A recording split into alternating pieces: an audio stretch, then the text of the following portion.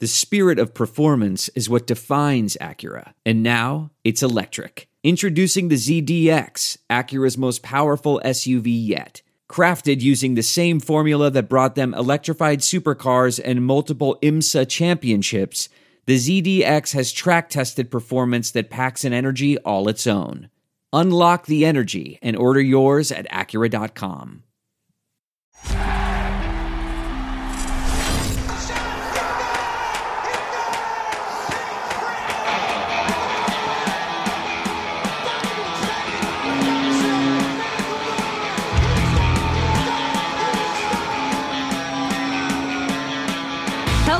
Welcome to the Flyers Talk podcast. I'm Katie Emmer. We have a lot to get to today. Of course, I'm joined by very special guest Jordan Hall, but we even have someone that hasn't been on the pod today yet, and we're so excited to have him to break down even more of the stuff we've been talking about the last week. It feels like it's been more, Jordan. The Flyers officially no Flyers hockey for the last week. Like I said, I mean, it just feels like it's been months.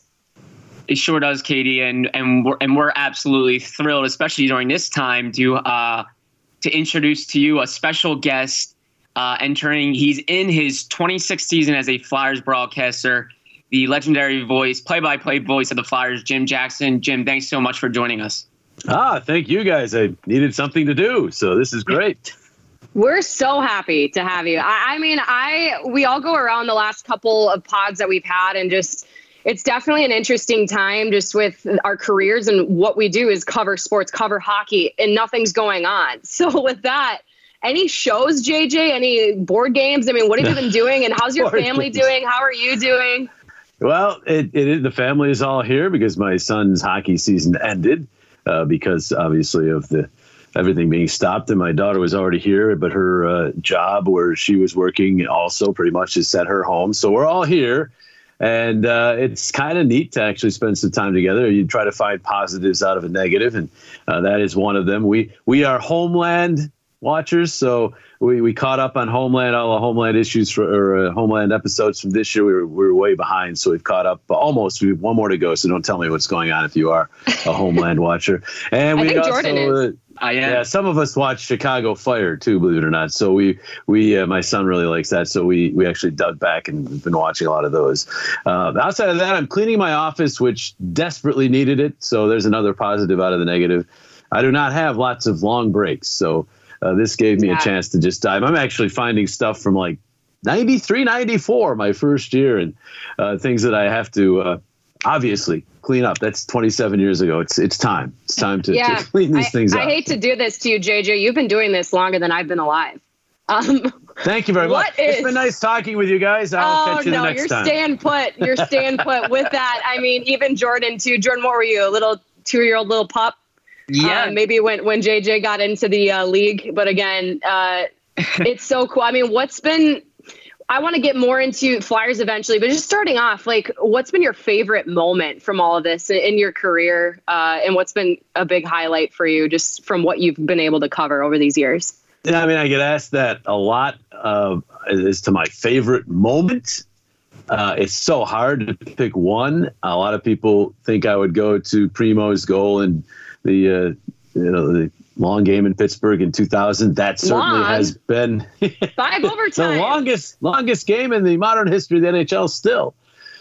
So that one is obviously right up there. And that kind of has been my answer at least for 10 years. It was my answer. But then in 2010, the remarkable season, the shootout against the Rangers is one of my favorite moments, obviously, because two rivals, one team goes on, one team goes home. Lundqvist in net. It was awesome.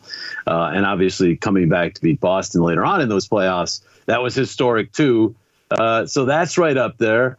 And then Jeremy Roenick's goal going back again to 2004, which sent the Flyers on to the next round up in Toronto after Sammy Kapanen had scrambled back to the bench. That sequence might be one of my favorite sequences because I was completely out of voice by the time JR finally scored. But there's so many. I mean, I can think back from a patriotic standpoint to a game we didn't even do, a preseason game back in 2001 after 9/11 when the president's speech was put on in between periods, and The players all came out to start the next period, but the speech carried over. They cut the speech off for a second on the scoreboard, and all the fans booed.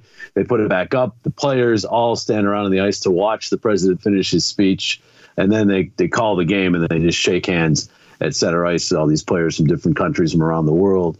That is a moment I'll never forget, just because of the sheer importance of it and the sheer symbolism of it. So I could never really say one over the other. I've just been blessed to see so many great events. I mean, I've also done some great stuff on the baseball side, being able to sit next to Harry Kalas when he got to call his first world championship. He did not actually call the 1980 Phillies championships. So in 2008, to be sitting right next to him and to see him nail that call, and his tears in his eyes. Another great moment, as was the parade. But I mean, there are just so many that it's tough to nail down one, but there's some of them. Those are some really, really cool memories, Jim. Something that we'll probably also never forget is what's occurring now. And obviously with the NHL on hiatus. Jim, you were in Tampa Bay last Thursday as obviously the NHL suspended the regular season. If you can, just kind of take us into the background of how you found out and just kind of what the scene was like down there.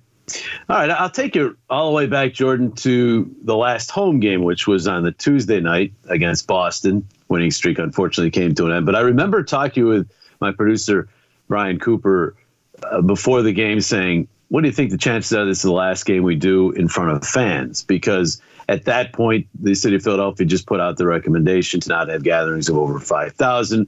It came out pretty late in the day. The Flyers went ahead with the game, sellout crowd, Flyer fans that are stopped by nothing. And, now 9 days later, that doesn't seem like it was very smart, because obviously this thing is spreading like wildfire. But at the time, it was cool to see the Flyers fans basically say, we're still going to the game. Yeah. But we did that game. The game went on, obviously, without a hitch in terms of any of those issues. It went with a hitch in that the Flyers lost, but, the streak came to an end. But I do remember at that point, we started to think, things are getting different here. So I was not on the team charter going to Tampa the next day. My son had a playoff game, so I was going to stay and fly commercial. So I did. I flew commercial to Tampa after his game on the Wednesday. And I think reality hit home for me on that flight, or waiting for that flight and then the flight, because it was a flight. I'm used to being on packed flights when I'm flying commercial. It was hardly packed, and many people had masks on. And there was a little girl who was about 9 years old. And while we were all standing there waiting to board, she started coughing. And the sheer look of terror on the face of anyone within any kind of distance of her, people backing away, people almost looking at her like, don't cough. It was just at that point you realize that, we live in our bubble in the sports world, but I realized, wow, this is really, this is serious, and people are very scared. And I remember sitting down while I was waiting for the flight in one of the restaurants nearby, and I was grabbing something to eat, and there was a girl there, and somebody started sneezing not too far, and she looked at me, and I looked at her, and I said, crazy world now. And we started talking about this, and she talked about how, it's scary. So I went to Tampa in that frame of mind, and then it wasn't that long after I landed and got to my hotel room. I was going over the Open with Ryan Cooper, but then I started seeing the NBA shutting down, and you knew at that point that things were going to change rapidly. We did not Wednesday night officially cancel the Flyers game or certainly the NHL season, but in my mind, once the NBA shut down, I don't think any other sport had a choice. It seems like an easy decision here just a week later, doesn't it? But it really, at the time, there was this big question. Are they going to actually shut down the whole season?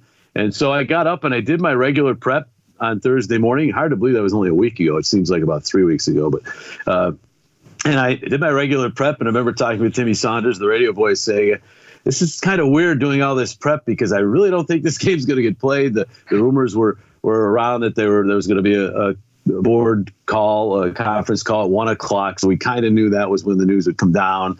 And that's pretty much how it happened, maybe a little bit after that. But we were called over to the Amalie Arena just to do a quick hit, Taryn Jonesy and I. And we just did a quick hit for the network talking about the scene there. And And that's it. We flew back the next day. The team flew back the next day, and I have been pretty much at my house ever since. I'm not quarantined or anything, but I'm trying to follow the directions of the health officials, and they say avoid contact. So I'm trying to do my best to do that, except for when I have to go out. Acme is immediately hiring employees for their stores and distribution center to serve the increasing needs of communities during this uncharted time. If you or someone you know is looking for an exciting opportunity, Acme is currently hiring at every store location, including their distribution center. Go to acmemarkets.com/careers. Yeah, and JJ, you talk about such a rapid situation. I mean, it sure is. And a topic that I brought up to Jordan before in the last couple of pods has been like this whole Rudy Gobert. I mean, right when that situation happened, you talk about the NBA suspending their season. Like you sort of expect it with maybe the NHL. We see that happen. And now we just see I feel like the whole world. I mean, and maybe it was due. I mean, it was a matter of time for that to happen. Great to see it happen now. I mean, it's all about the safety first, which we all know so well. But I mean, even your son's he's in the NAHL, I believe, correct? I mean, that even closed down. Yeah, that was the last game he played. It was about a 1:00 game, I think, on the Wednesday there, or noon game actually. And in fact, as that game was happening, that was not Wednesday, but actually he played a game the next day, Thursday, that I couldn't go to. Obviously, I was going to be in Tampa Bay, and I was watching that game. You can watch these games now anywhere. I was watching on Hockey TV, and I was watching, and this is when all the news was filtering out, and I was sitting there watching this, say, this might be the last hockey game that's played. They got done around 2:30, and by then the NHL had already canceled, and all the other leagues were following suit pretty quickly. So it was kind of weird that I'm watching my son play hockey in this game, and I'm thinking, I don't think there's going to be many more hockey games for a while. At the time, I was hoping a month, but I think that's optimistic now. Yeah, maybe something, too, that I'm just thinking about now, and it's maybe actually something I've been thinking about for a while, just on that topic of the sports world with the NBA and the NHL. And now we see schools, JJ, and we see everything else. And Jordan and I have talked about just that trickle down, that rapid fire. It's been everything. How much do you feel, how important, I guess, are sports? It really feels like they set the tone for this and everyone else is following suit. Even you see schools and cities and restaurants. Yeah, I do believe the NBA, they were the tone setters. I mean, they set the whole thing in motion. I do believe. Now, I'm not saying they were ahead of the curve. They had an actual player test positive, so they were kind of forced into it. But I think that brought everybody to the realization that this is going to spread. And once you knew one NBA player had it, you knew more would have it. And that obviously has turned out to be the case. Now we know there's been at least one NHL player with it. NHL made the right move. I mean, if we play those games on Thursday night, who knows? I'm not sure if the Senators were scheduled to play that night, but if they're playing somebody and he gives it, who knows where this has gone from there. So it was the right move. But the NBA, definitely, they were the first to make it. And sports kind of with shortly thereafter, March Madness being canceled. And then right down the line, I think sports did kind of get everything else in motion. But I will also tell you this, as much as I like Homeland and Chicago Fire, this sports. I mean, it's hard not to have sports to follow, to watch all of them. I'm a sports fan as much as I'm a sports announcer, not just hockey and baseball are the sports I do, but I love football and I love basketball and certainly March Madness. And so this is different. I've not really been through much. I think back to the lockout of 04-05 in terms of missing hockey, but that was just one sport. You had other sports you could go to. You have nothing else sports-wise to really go to right now. And it's something I'm trying to still come to grips with. It's really difficult. It's different. Definitely, Jim. And we're speaking of, a different time. We're eager to get your thoughts on this because I think a lot of fans now are just kind of asking what's next. And just a few days ago, a report from Frank Saravelli of TSN came out that players have been kind of kicking around ideas of what they think could be next in terms of when to resume the season, can they finish it? And they came out with an interesting proposal that they could resume a training camp in early July, finish the regular season in July, then hold the playoffs from August to September. Then the off season would be held in October for free agency and the draft, and then they believe they could pick up the following regular season, play all 82. Obviously, that would really significantly shorten their offseason. It would obviously condense the days of rest during the next regular season. Jim, what do you think about that? Do you think that's plausible, something that can be done? What are your thoughts? Well, this is all obviously conjecture, right? Because as every day goes by, it seems as though the possibility of this lasting longer seems to grow, which would not be good. Early July training camp, starting the resumption or finishing the 2019-2020 season in late July, I guess is what they're proposing, and then playoffs in August, September. I think to expect players, those that play in the playoffs, to be ready to go with that little time between seasons is going to be really difficult. The playoffs, even if you just start them up, are going to be a grind. Now, the fact that they're saying playoffs taking place over August and September, I'm not sure what format they're talking about, but I'm assuming at least 8 teams, if not all 16, if it's going to take 2 full months. Mm-hmm. To me, those teams will have no chance the next season. Hockey is not basketball. You could do this with basketball because you can bounce back from playing basketball. Basketball is a summer sport in most of the world, right? So it's not a major problem, I don't think, for basketball. But hockey is such a physical sport. I just see a real difficulty getting the turnaround from the end of the season in September to the beginning in November. Oh, by the way, throwing in the draft and free agency in between there, that to me seems like a tall order. I would be more for if and given the schedule based upon this proposal, they're assuming we'll be back to normal life in, let's say, July. Mm. I mean, if you can get a really condensed, very condensed, maybe only 4-team playoff, maybe 8, sneak it in there and get done somewhere, maybe. But to me, if we aren't going to be back able to play hockey by late July, as this proposal indicates, I have serious doubts that we'll be able to crown a champion this year, which would really be terrible. But you don't want to make compromise next year too, and then end up with injuries and so forth. To me, I think, if everything's back to normal by July, we might say, okay, last year unfortunately ended. It was not anything anybody could control, and we start anew with a relatively normal schedule in September, October, and you can still obviously get your draft and your free agency period in at some point. You can do the draft and free agency even under the restrictions we're under now, because obviously you can do everything electronically. So we can get those taken care of. But it's actual physical playing of the games. If we're not able to do that until late July, I would think it would be very difficult to come up with a way to finish last season. It's possible that we can get this thing going maybe in June. Mm-hmm. If that's the case, and you can, as I said, really, I would have to think shorten the playoff somehow. Maybe 8 teams get in, but the first round is shorter. And that way it's 3 rounds with 1 round shorter, and you can get it in a little over a month and be done by maybe the end of July, maybe. But that, even then, is really pushing it for those teams that go all the way, because they're going to have roughly a month to get things restarted, and that's not enough time, I don't think, physically for these players to get ready for another season. JJ, I completely agree with you. We've been talking about this, and when this comes out with the players' proposal, I found it pretty surprising. And at the same time, maybe they view this time, and it is a time of rest. They're hanging out with their families, but at the same time, it's not your off time that you have in the summer.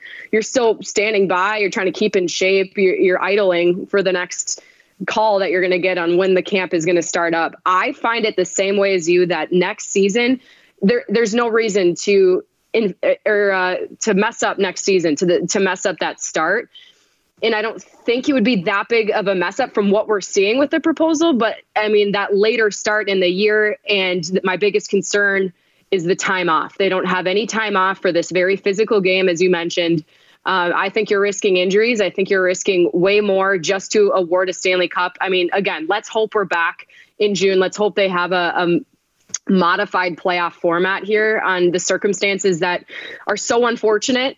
Because again, a great Flyers team that we were very all excited about. I know it's not all about us. I know every NHL team is struggling with this, guys, but I know Flyers fans here, everyone wants to see them back out on the ice. And if they are going to be, I really hope it's going to be a modified format too. And I hope we don't see anything messing up next season. I can't think of the word I'm trying to use, guys. It's one of those days. Compromise. But anyway, I think, and I don't want to demean this proposal because any idea is a good idea to try to figure out a way to award the Stanley Cup. I'm a big who knows historian. The right answer right now? Yeah, I'm a big historian, and I hate the fact that the Cup wouldn't be awarded. But if we get moving into June and then into maybe even early July without anybody even being able to get on the ice, I just think you're running out of time at that point. And then to just try to cram everything into me seems a little, I don't know if it's making things worse a little bit as I'll use the word I came up with. You might compromise a little bit of what's going to happen next season. So we'll see. I want to find a way. I'm even up for if the restrictions are relaxed by, let's say, June 1st, might have to be games in front of empty buildings. I understand that. But if the players can actually play the games by June 1st, I'm even up for a 4-team playoff. And unfortunately, that would probably rule us, the Flyers, out barely. But anything to get a little tournament or the Cup. But to have just a month between this season and next, to me, that's where I think you get into trouble. So, and really, if it's in June and you can play games in front of no fans by June, and again, I have no idea if this is the case. We're still in, everyone tells me, the early stages of this, and I'm looking at the numbers that are on my television as I'm doing this right now, and it's not a fun situation. Yeah. No, I mean, it's getting worse instead of better. So I don't know if June 1st is even close to a reality, but you might just shorten the playoffs by one round, have 8 teams get in. That way the Flyers can get in there. Just take the top 8 teams and have your playoffs. Maybe you have best of 5 instead of best of 7, whatever. But that way you're at least still awarding the Cup and you're getting the best teams in there. But as if by the schedule they're laying out there, it's like late July by the time we get back to games starting. That to me seems really tough. I don't want to imagine being a part of these meetings. I mean, I don't know how they do it. They will be able to find something, but yeah, Jordan, what do you think from this player proposal? Do you agree with the dates there? Do you think that, is there a concern for you in getting into next season and in the time off? Yeah, Katie, I was actually pretty open to the idea. When I first saw it presented, I was like, oh, wow, like that, that would be a really good scenario where, nothing is really sacrificed in terms of this regular season. But then what you and Jim said, that you can really, that significantly impacts next season and really shortens the off season. And then, you're risking injury and all types of things for 2021. And that's where it gets kind of scary. I think that proposal was very hopeful oriented. Yeah, I agree. You're trying to make the best out of the situation, but I don't know if that can happen. The other aspect of this, Jordan, that we don't even take into consideration is these games are played because you want to have fans there, but they're also played for television, and you're going to have all kinds of television issues with this schedule with other sports. Where they're going to put the games and all that. I mean, it seems like a minor thing, but JJ, what about arenas? I mean, you got arenas. Yeah, I know they're asking for availability, but you have summer concerts. There's going to be country. There's going to be all different sort of music events. I could imagine. I mean, the planning for this is completely off the rails. Yeah, it will be a major task to put that all in gear. Although I will say this, unlike a sport coming back from a work stoppage or something like that, everything stopped. So I think arenas have blank schedules. So it'll be almost like putting those schedules back together from scratch as opposed to having to try to fit the games in. And Jim, and obviously, just as we're discussing, there's just so many different scenarios. And I guess the harsh reality we have to somewhat debate is that, could this be it for 2019-20? So we actually had an article go up, published on Wednesday. Katie, myself, Brooke Destra, and Taryn Hatcher, we all kind of picked our favorite moment so far from this Flyer season. So, Jim, I'm eager to hear, if you can, do you have maybe a favorite moment off the top of your head that you can think of? Yeah, I mean, the Kevin Hayes championship belt goal in Columbus certainly is one of. No, that's not it. That's certainly up there. Oh, okay. But my favorite moment, mainly because this guy has given me, and I know Katie, you as well, angst over the course of, for me, his entire career, for Katie, at least this year, over the pronunciation of his name. My favorite moment was Brad Marchand with his little whiff in the shootout. JJ, my favorite was your call on that. You're like, it was the best thing ever. And of course we saw that go viral and just your voiceover. It was so funny. You see Marchand like just walking off the ice into the tunnel, the rest of the team following him.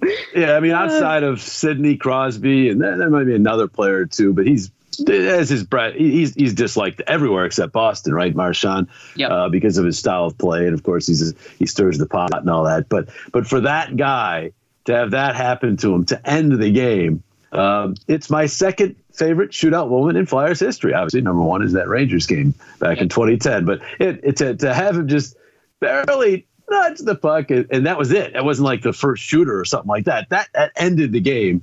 That's my favorite moment, and that's kind of weird and kind of I don't want, in some ways I didn't want it to be my favorite moment because this team's done so many great things this year. It should probably be a moment where one of the Flyers did something spectacular because there have been so many great performances this year.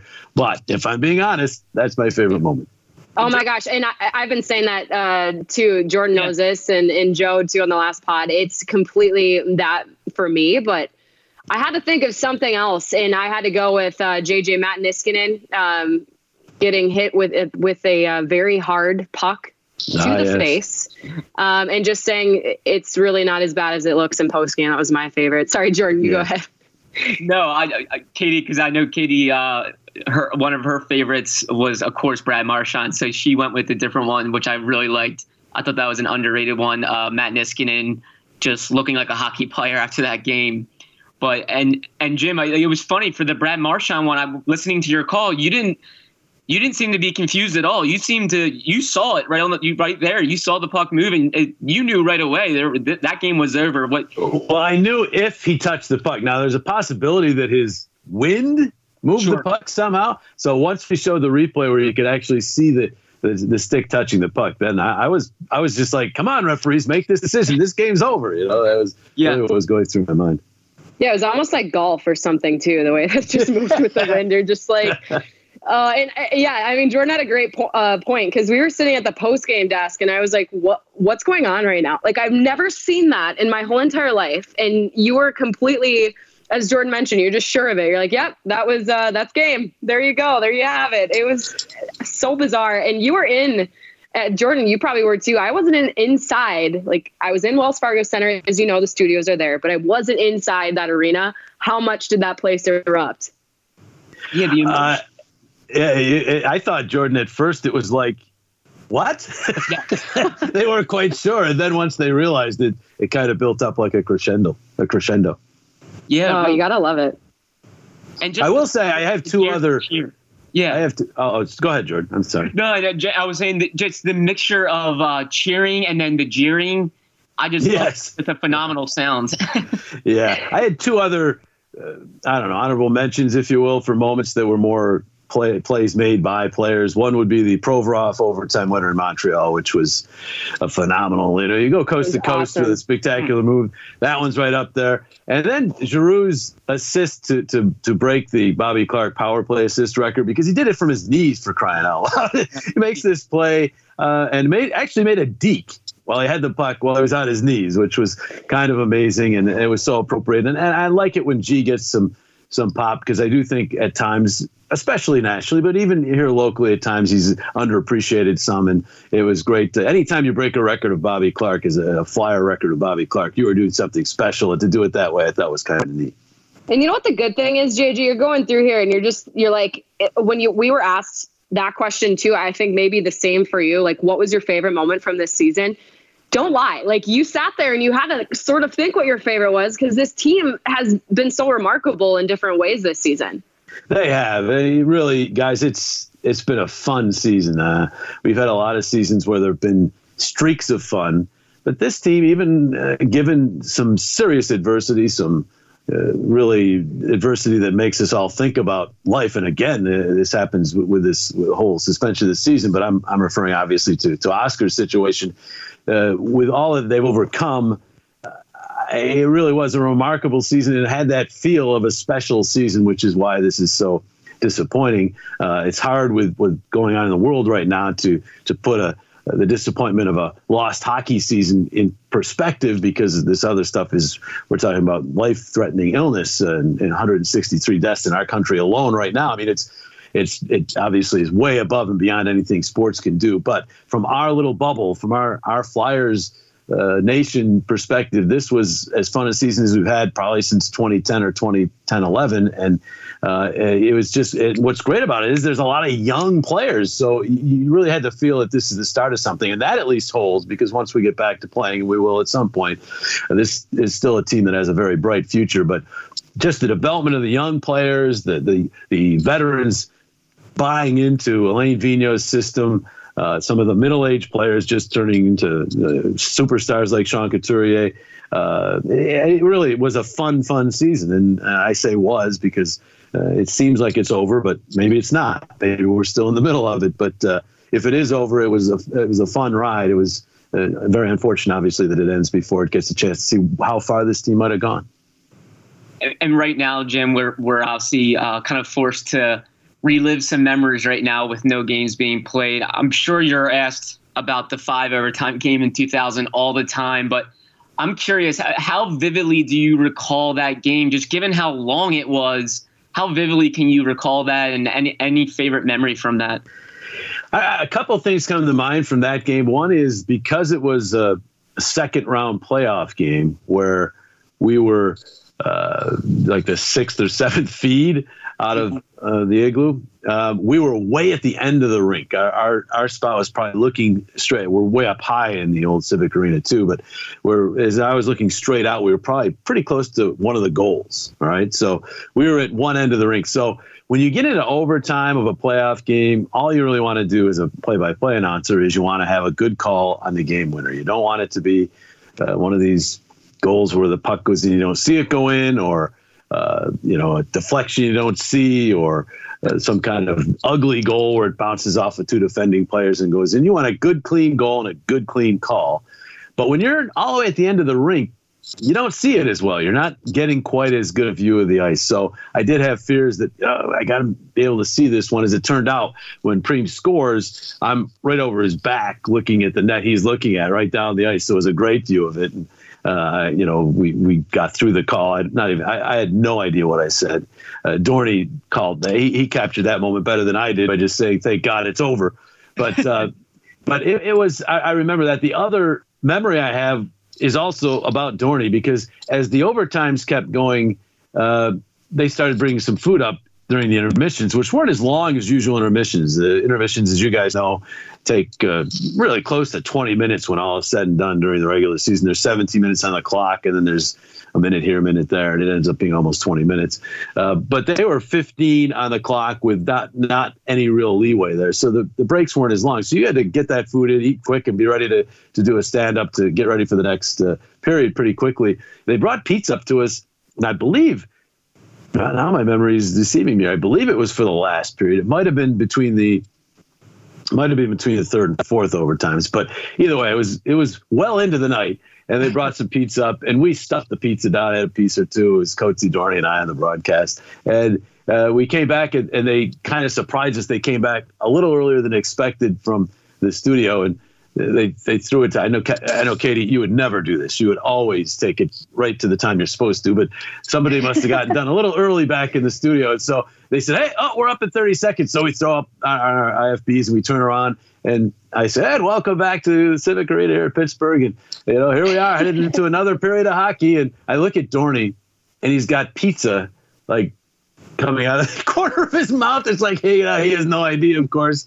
It almost looks like he had been punched and was bleeding. I mean, there was pizza, and I'm just trying to hold it together, because at this point you're getting a little punchy, and I'm trying to hold it together. And I said, "Should I just should I just say he's got it there? We'll have some fun with it, but I didn't want to do that. You never know. Dorney might not want that. I didn't want to get him here. So we just made it through with the pizza hanging there from the corner of his mouth. But the weird things that come to weird things come to your mind, eh? But it was the magic of TV. Yeah, I remember going back to the hotel and not sleeping because our flights were early in the morning. So we went back, basically changed clothes, jump in the shower, change clothes, and check out and get right on our bus to the airport. So it was bizarre, but you also knew you were part of not only Flyers history, but NHL history here as each period went by. So to me, it was fun. I was never tired. During the game, I was certainly tired after, but not tired during because the adrenaline carries you because you know you're part of history here. And I'm a big sports history buff, and then the Flyers win. That certainly helps. So the series was even, and really the series was over because the Flyers would dominate the next game at home and then win the series in 6. So it was a moment, a night and morning I'll never forget. Oh, that's awesome. Yeah, and you answered it too, because I could share that with you. Like I could understand maybe that feeling of adrenaline because we are on that when we cover games. Jordan, you're right there too. I mean, you're paying attention every pass and every minute of the game that's happening. But it is sort of a question I feel like I would have, like, geez, 5 OTs. I'd be like, all right, it's time to get out of here. But and that was Dorney. Dorney captured it, right? Thank God it's over. that was what he said as soon as I got done with the call. It was awesome. I would be awake too, though, if you're a part of history. So what a cool moment for you to be a part of. That's an awesome story. I was going to ask, I had to get to it. What do you love most about working with Keith Jones and Bill Clement? Save the best for last. I could go in so many places with this question, but let me say this. I am blessed. I have 2 of the best analysts, and before that I had Coatsy and I had Dorney, who were awesome. Coatsy's, as you guys know, just so much fun to be around. And Dorney was, if ever I was in a war, I'd want Gary Dornhofer next to me in my trench. Just a great human being. So, and a great broadcast. I mean, Dorney, Bill, and Jonesy all had done the game at the highest level. Dorney for CBC up in Canada, obviously Bill for ESPN, Jonesy now for NBC. So I've been blessed with just unbelievable people to work with. Chris Therien for a while, who you now get to work with, Katie, now Taryn, just great people to work with. And as far as the guys who I'm in the booth with right now, Jonesy and Bill, you could not find 2 more opposite people in terms of what they bring to the table. I mean, they are both completely great at it. Don't get me wrong. But Bill is a very prepared, everything pretty much for Bill Clement. He is a wordsmith. He thinks everything through. He's got it down. He's a poet at times with his calls. He comes up with great phrases like telescopic leg and things like that. And I mean, he has everything in his mind prepared as you go into the broadcast, and he's ready to go. Jonesy is completely off the cuff. And this is not to say he doesn't work, because he does. He'd like to tell everybody out there and have everybody think he just shows up and does the game. That's not true. He has an unbelievable sense and ability to see even a morning skate, which occasionally he goes to, but even the pregame skate, he can watch and see something from a player that I don't think I would look at and think was anything at all. And he'll find something from that, and it will apply to the game. So he's dumb like a fox, I like to say, Keith Jones. He is not. He likes to come off as this guy who just shows up but he really knows his stuff. But these 2 are, in terms of how they approach the broadcast, completely opposite, and yet both right at the very top of the profession. So I'm just absolutely 100% blessed to work with both of them. Now, what was your exact question? No, that was it. I wanted to hear it. And just like another thing too, I'm still young in my career, and I hope to achieve maybe half of the things, Mr. Jim Jackson, you've been able to achieve. But how cool is it for you to cover players and now have them work alongside you? Yeah, it's different. I remember going up to Jonesy after a playoff series against Toronto. The Flyers lost the series, but he was tremendous in that series. And I didn't even know at the time he was basically on one leg because he was close to the end of his career. But he was our best player by far. And I remember going up to him and saying, this might not mean much coming from just the broadcast like me, but you were unbelievable in that series. It was a pleasure to be able to call you in that series. Again, Jonesy now, in retrospect, likes to kind of make fun of his career, but he was gritty. He scored big goals. He got under the skin of the opponents in this series. He was just tremendous. And I remember that moment, and little did I know, 5-6 years later, I'd be broadcasting with him. So you just never know. It's strange. And Bill, I mean, I don't want to, Bill might not be happy with me, but I actually grew up watching Bill. I mean, not as a young kid, but as a young broadcaster, I watched Bill do his ESPN work back in the 90s. And when he first started doing games, I had to catch myself because this is somebody I had watched as a broadcaster. Now I'm working with him. So it is strange, Katie, when you talk about either ex-players or guys who you've watched as broadcasters to actually be in the booth with them. I had the pleasure of actually doing a whole Cal Ripken World Series with Cal Ripken and his brother Billy, who at the time wasn't even in broadcasting. Now he, of course, is doing a lot of stuff for the MLB Network. But to work with those two, I'm working with Cal Ripken. How does this work? I don't get how this works. And then, of course, all the people you get to interview, Wayne Gretzky and Mark Messier right down the line. It's every time my feet hit the ground in the morning, even during this, these troubled times we live in right now, every time my feet hit the ground, I say thanks because I'm doing what I wanted to do as a kid. I get to do it. They pay me. Don't tell anybody. And I get to watch some of the best athletes in the world perform their craft and just describe it and get paid to do it. I mean, it doesn't get much better than that. That's just fascinating insight, Jim. And I think Katie and myself also continually pinch ourselves each day as we're working. And I think this time now kind of reminds us of the day-to-day stuff that we miss within our job. But just awesome insight. And I know I speak on behalf of all Flyers fans that we can't wait to hear your call again of a game. And just really wanted to thank you for joining Katie and I today. And we really look forward to seeing you soon. Yeah, let's hope it is soon. I would love to get back to work, even if it is the Players' plan. But we'll see what happens. I want to say this before I leave, though. Jordan, you do a tremendous job. I mean, and no one knows out there probably unless somebody tells people because they're not going to know, but you work as hard as anybody I've ever seen. He never has a day off. Yeah, you're like the last person to leave always from the skate zone I hear. And I see your work at the games. I read your work, and you do a tremendous job. And Katie, great addition to our team. You've done a spectacular job in your first year.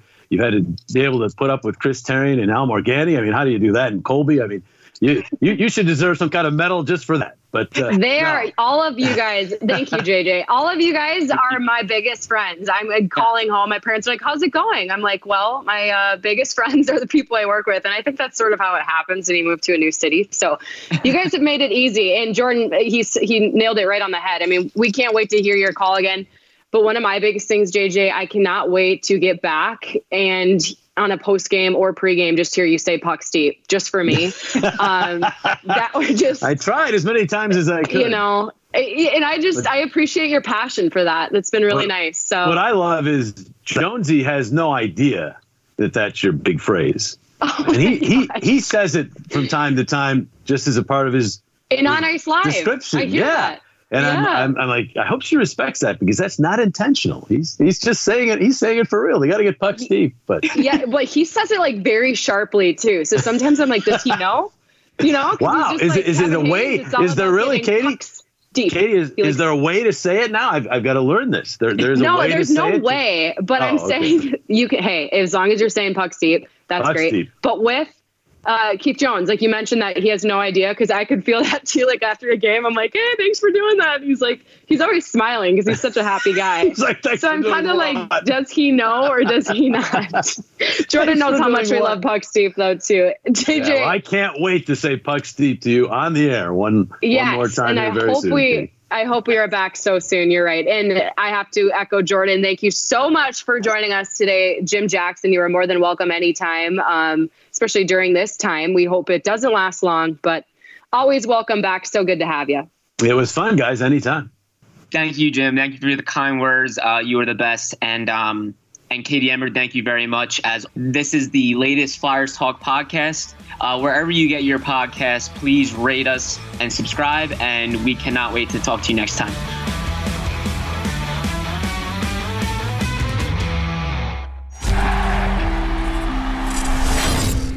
Puck's deep. Puck's deep. Puck's deep. Look around. You can find cars like these on AutoTrader, like that car right in your tail. Or if you're tailgating right now, all those cars doubling as kitchens and living rooms are on AutoTrader too. Are you working out and listening to this ad at the same time? Well, multitasking pro, cars like the ones in the gym parking lot are for sale on AutoTrader. New cars, used cars, electric cars, maybe even flying cars. Okay, no flying cars, but as soon as they get invented, they'll be on AutoTrader. Just you wait. AutoTrader.